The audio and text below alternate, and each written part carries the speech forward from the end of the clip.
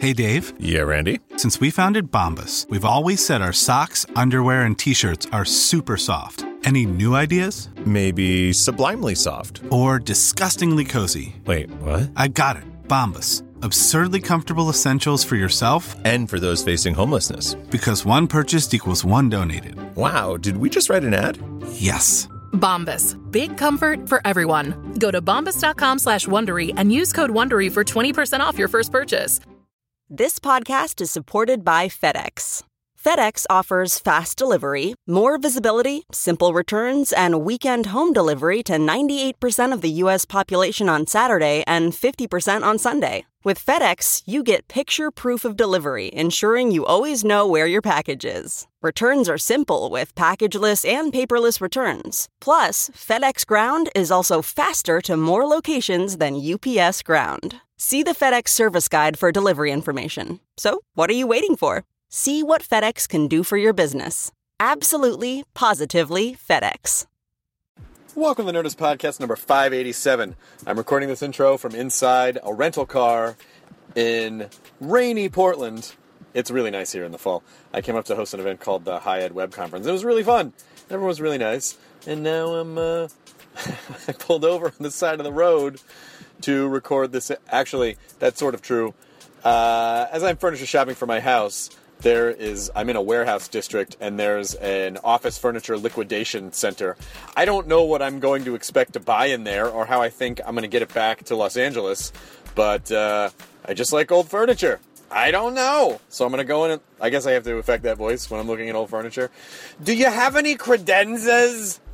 Or a mimeograph? Technically, that's like an old-timey Xerox machine. This episode is Keanu Reeves. And Keanu was kind enough to squeeze the podcast into a press day for John Wick. And by the way, I hadn't seen John Wick at the time of this recording because it all came together very fast when I was in New York. But since have seen it, and it's amazing. It has 100% on Rotten Tomatoes and 9.3 or something on IMDb. So it's an awesome movie, and he's great in it, and he was a super nice guy. The only thing I will say about this is that he gave us all the time he had, which was literally a half hour. So I think this might be the shortest podcast we've ever done, but I'm not going to not talk to Keanu for a half hour. We weren't necessarily able to go as in-depth as we normally do when it's like an hour 15 minutes, but he was still a super cool guy, and maybe he'll come back. Now that he's seen that it's easy breezy in old Nerdist Podcast Landia, then maybe we'll get Keanu Reeves back. So here we go, the Nerdist Podcast, episode number 587 with Keanu Reeves. Now entering Nerdist.com.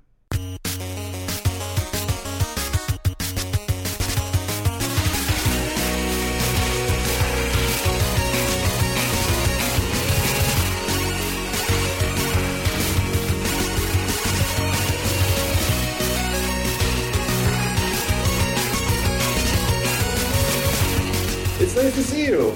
Good morning. Very nice to meet you. And this is the beginning of your press day, I imagine. It is. So are you mentally prepared? You know, it's easy to speak about a film that you love. Yeah. You know, so in that sense, yeah. It's sometimes it's not so easy, but today it's easy. So you've been in that situation before? You're like, I don't really feel... Yeah, like, oh boy, but not very often. Good. Well, you don't know because you sign on. I mean, to me, the fact that a film ever gets made is mind-blowing, and the fact that a film can get made and be good is the secondary miracle that can happen. That's true. Yeah, you go in with high hopes and ambitions and dreams, and hopefully they're not shattered on the rocks of disappointment. But, Wick was one of the good ones.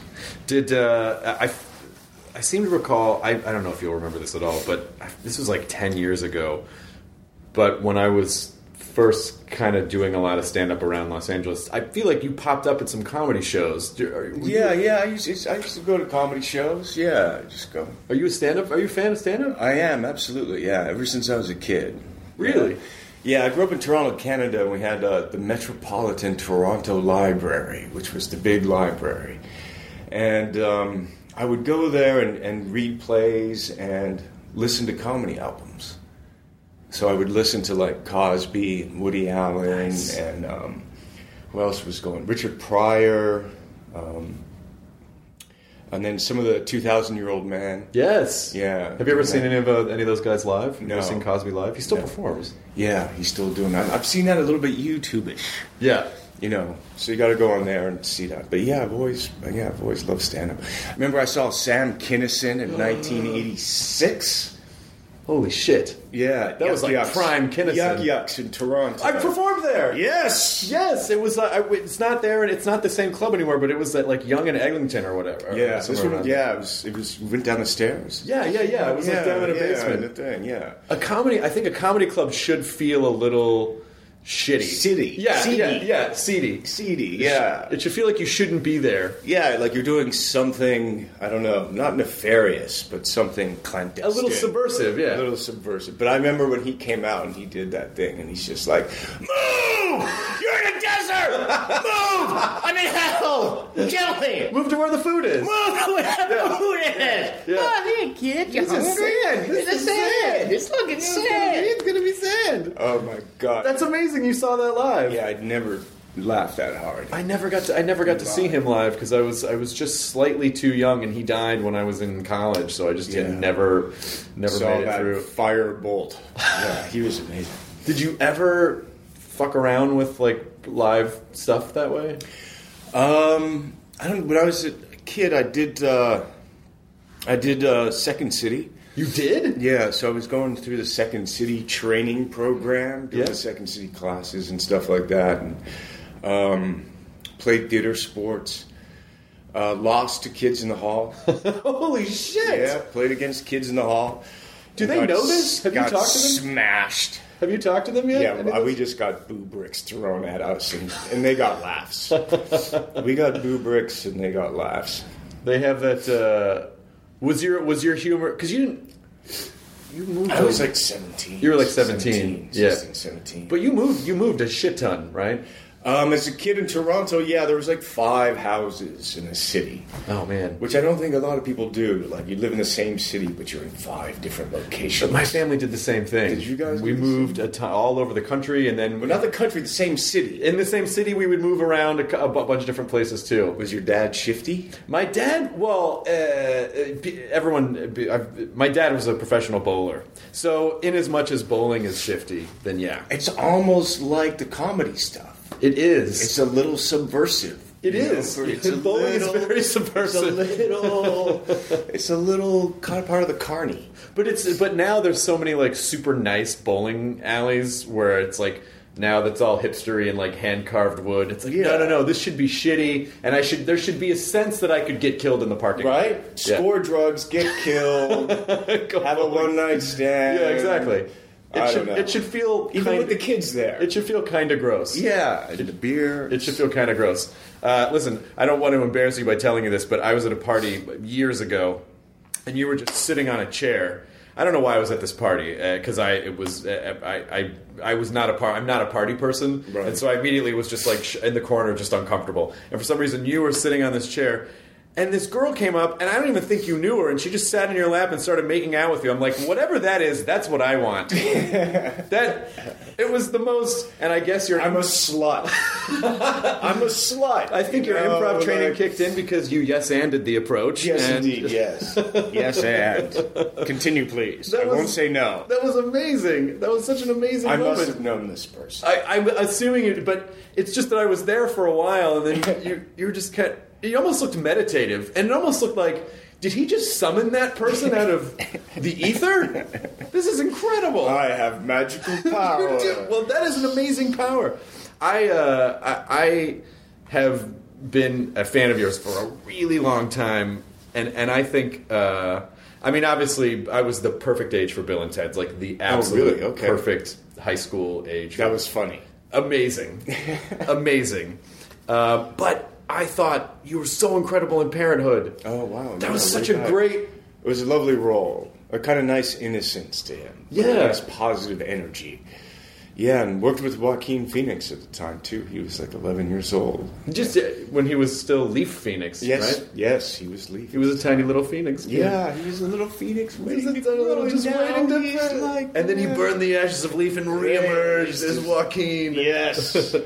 So do you like doing comedy? Do you want to do? Is comedy something that's important to you? Yeah, absolutely. I haven't had the chance to do it for a while. I mean, I did a romantic comedy called Henry's Crime a couple of years ago. But other than that, I haven't. Yes. Because River's Edge, not really a comedy. But funny. But funny. But funny. What I do for my fucking friends. You could fry for this. Crispin Glover, genius. Crispin Glover. He's been on the podcast. He was a really interesting. Yeah? He's a really interesting guy. I haven't seen his movie. Have you seen any of his films? I haven't seen the one the most recent one. But his whole thing now is he just wants to make these pieces that just make people react, right, in very specific ways. Right. Wonder which ways those are. I don't know. So provocative. He seems happy. Yeah, he was a remarkable original cat. What do you do when you literally... I'm jumping really fast because I know you don't have a lot of time, so I apologize. Normally the conversation breathes a little bit more, so I'm going to jump around a lot. But when you can essentially do anything you want. That's not true. You don't think so? No. Why? No, you can't. You can't do everything you want. I mean, if we're speaking about making films, telling stories, I mean, you mentioned it earlier, to make a film is a kind of miracle. I mean, certainly there's opportunities and stuff, but it's not like that girl who sat in your lap. Right. Where no, she sat in your lap. That never happened to me. Yeah, in one's lap. You can't quite do that, But you can try. So is that a myth then? It just seems to me that every morning you wake up and then there's a platter of scripts and you're like, I feel like this one today. Yeah, it doesn't quite work like that for me. You still, I mean, there's scripts that come by and things, but even if that happens, then you still have to try to put it together. Or if it's put together, then, then it's easier. Yeah. If someone sends you a script, it's like, well, we have financing. Yeah. Well, yes. I'll have the king crab leg. But yeah, I mean, there's always something to be done. But it's a painstaking process, which it seems requires the utmost patience. Of all the platforms in media, film to me seems like it's the most maddening because it can take 5, 8, 10 years for something to get made. Yeah, absolutely. I mean, it is collaborative. It's so collaborative in the telling of the story, and it's so collaborative in terms of the financing. It's like show business, and like to get all of those pieces together. Yeah. Even before the artists show up, is tough. Do you like being on the producer side too, or do you also sometimes just like, I just want to come in and be an actor and not have any responsibility other than that? Yeah. I mean, the past few years, I've done a little more producing, and I've really enjoyed it, and I want to keep doing it. But there are times where you just want to wear one hat. But oi. It's whatever. Are you a stressor, or are you pretty good? Are you pretty good at being kind of zen about everything? No, I'm not zen about anything. I'm kind of I'm a fretter. I'm a concerner. Yeah. Why do you think that is? Why do you think this business attracts fretters, but then also it also does the worst things to people who fret at the same time? Yeah. Passion. That's what it is. It's passion. Okay. And maybe there's like a particular kind of personality trait to that. I mean, the creative act or producing or anything that, it takes, a particular kind of focus and attention. And I mean, even when you hear stories of people who don't sound like they're focusing and attentioning that much, it's probably not true. Everyone's in it. I mean, I just feel like we spend so much time in our own heads. Isn't it great? No, it's not always that great. No. Sometimes, It's a house of horrors. Well, it is, and then you're like, why am I spending so much time in my head? I'm still in my head, talking about how I'm in my head. Like, how do you, how do you get out of that, or how do you take time, or how do you shake it off? Yeah. Nowadays, probably just go for a motorcycle ride. Oh, you do? Yeah, go for a motorcycle ride, breathe, drive kind of fast. And then, and also spending time with friends and family, just let's go do something. Yeah. That helps. Focusing on other things. Yeah, and just try to smell the roses. Did I just say that? You did. Isn't that awful? It is. Listen, it's just really it's terrible. a lovely grandma thing to say. It is. It's adorable. I'm older now. Would you so like I a hard can say, candy? Would you like? Oh yeah. But you look amazing, though. That's the thing. It's the suit. The suit. It's not. It's not the suit. It's not the suit. No. Believe me. Does the fame stuff get annoying? Does it get in the way? Not of the work or the life of it. For me, the impact is really just someone taking a picture of you while you're putting gas in your motorcycle, or the said Keanu meme, or which was fantastic. And then maybe once in a while at an airport, there's some crazy. But I mean, it's whatever. So no. But you seem to have a good. I mean, I saw your Reddit AMA a handful of months back. Oh right, and it was really nice. Like it seemed like I don't know. You were really cool and playful with it, and it seemed like Oh yeah, well that's just having a conversation of a kind. Yeah. Yeah. Are you internet? I like conversations. Are you internety? I'm once in a while-y. Yeah. Yeah. But I don't have a lot of social media. Right. So, yeah. It is like an extra job. It seems like it. It seems like it's a job that people love, though. Well, it is, but it can be fun. But again, it's all. I just feel like culturally we're creating these little bubbles that are forcing us to just stay in our heads all the time. Because we're not. I mean, I don't mean to be complaining about it. I mean, I like social media, but I mean, we're essentially, your face is either in your phone or you're this far from your screen, and you're. Yeah. Oh, how did my picture do that I posted? And what are all these people saying? And what is it like? You were just creating these weird little isolated. Narcissistic bubbles. Communications. But I don't know. How can it be narcissistic if it's going out? Because it is going out, but it's you. But it's through the lens of you. Yeah, exactly. Yeah. So but people want to know about you. I don't know. And they want to share with you. They want to know everything. They want to share. They want to be entertained. They want to have some insight. Come on, man. I know. Connectivity. Get on it. Come on. Wake up. I'm trying. You haven't Twittered or something. I know. I should tweet this right now. Oh, my God. I remember being at I was hosting some sort of a screening or something, and I think it was like 1999. And it was for... I don't remember what the movie was. I think it was a Harold Ramis movie. I think it was for Analyze This. And before that, they were showing the movie to college kids at UCLA ahead of the release to promote it. And it was and then the trailer for The Matrix. It was the first time anyone had seen the trailer for The Matrix. And this it wasn't a pre-internet era, but it was pre-mass consumptive internet. So it's not like trailers were all over, online all the time for everyone. And people were still using AOL a lot at the time. Right. And the trailer started, and again, it was a time where people just didn't have any idea what it was yet. Right. Now I feel like that's impossible. Everyone knows everything. Yeah. And the trailer started, and people were kind of giggling, what's this? And then halfway through, there was if this makes sense, a deafening silence because people's mouths were like...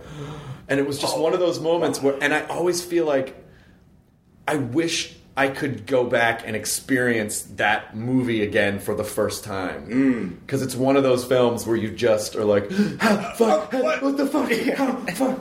Did you have any idea when you were making that was going to be the case? I didn't know how it would be received by the audience, but the first time that I read the script... just because of the ideas and the setup, the Matrix and this alternate universe and agents and, discussing, concepts and controls and, the kind of philosophical underpinning architecture. But for a nerd who just learns how to fly,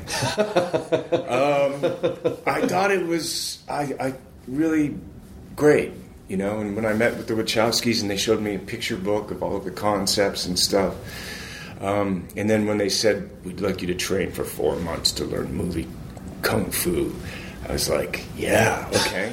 So I knew that there was stuff going on. I just didn't know that the audience, how it would look or what it would be. Yeah. So when I saw it, it was great. It was like, my gosh, these visionaries have created the vision. You know, seeing the bullet time, the production design, and now all the performance. So it was pretty. But you can't. Like going in to that, you can't really go. I mean, if they go, yeah, and then you're going to do this, and this bullet's going to whiz by your head, and you're like, okay, I guess that sounds fine. How would you want to do that? Yeah. Well, they had done a previs, so they had like this kind of version of bullet time where the camera moved, and they had this gunshot going through a barrel of fire, and so they had an idea of what they were doing. I mean, they knew what they were doing. Just no one else knew what they were doing. Yeah. And then we found out. And it was like, yeah, the movies! Yeah! Because, I mean, I felt like that when I saw Star Wars. I remember the trailer for Star Wars when I was a little kid. Yeah. And I just was in this theater. It was a university theater. It was a really great screen in Toronto, big screen. And I was just like, what is that? What is that? That looks cool. So, and we don't get it's that. not like that, but I mean, it is like that. It's like, well, you get excited about going to a movie and like, what are you going to see and something. Like we don't get many of those, I feel like in our lives anymore. Like because we've seen so many things. Yeah. To have that, you know, and I think that's why people are so rabid about spoilers. Because we're so desperate to have some kind of a special inside something that totally changes the way that we see everything. I know, but then there's filmmakers, right? You got to go to Soderbergh, you got to go to Fincher, you got to see Nolan. You know, there's filmmakers that you always want to go. What have you Lars von Trier? What have you not done yet that you want to do? Is the list infinite, or do you have specific plans? I don't have any. You know, I'm still trying to make. You know, working on making certain projects, but in terms of genre, or I'd love to make an impossibly romantic musical. Really? Yeah.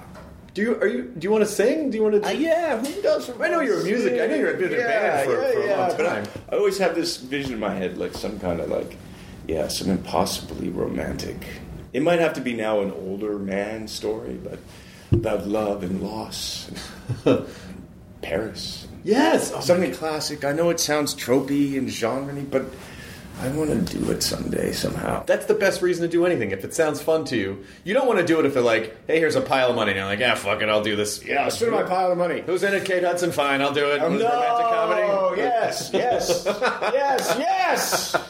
I mean, if it's something that you really want to do, then you should just do it. That's the best reason. We're back again to passion. And then listen, if you wanna throw in some, like you could have. Okay, so imagine. Oh, and I also want to make an even more violent, crazy movie called Berserker.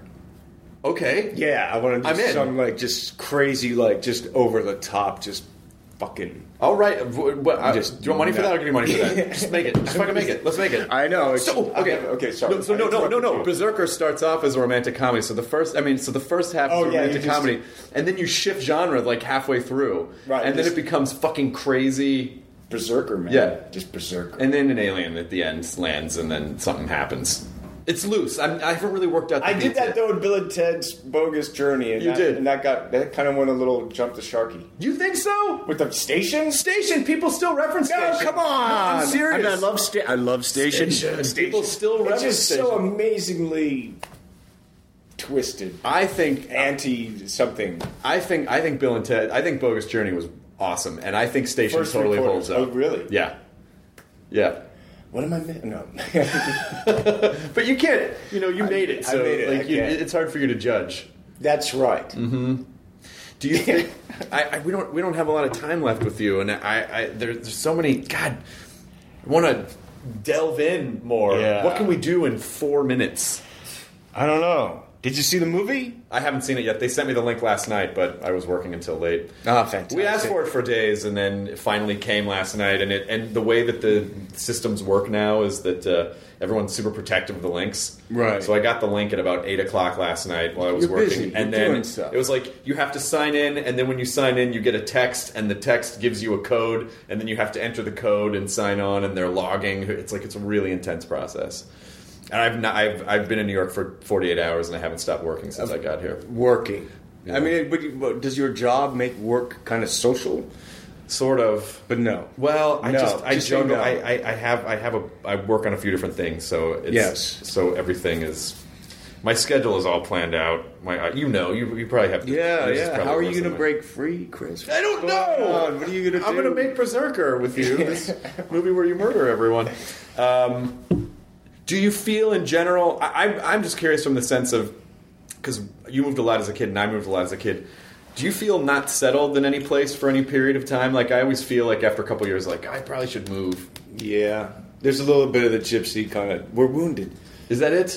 But the wound is our gift. Is that we're supposed to do something good with that? Yes. No. Yeah, there's a little bit, but then also, I mean, if I'm coming off of a job, if I've been working, it's so focused, and so then I don't get that wanderlust or that kind of jittery thing for at least 3 weeks. That gives you plenty of time to settle for a few weeks and just unpack, and then slowly, when the last item comes out, then you put the first item back in. Yeah, and then it's time to go. And then take off. That's just the way it is.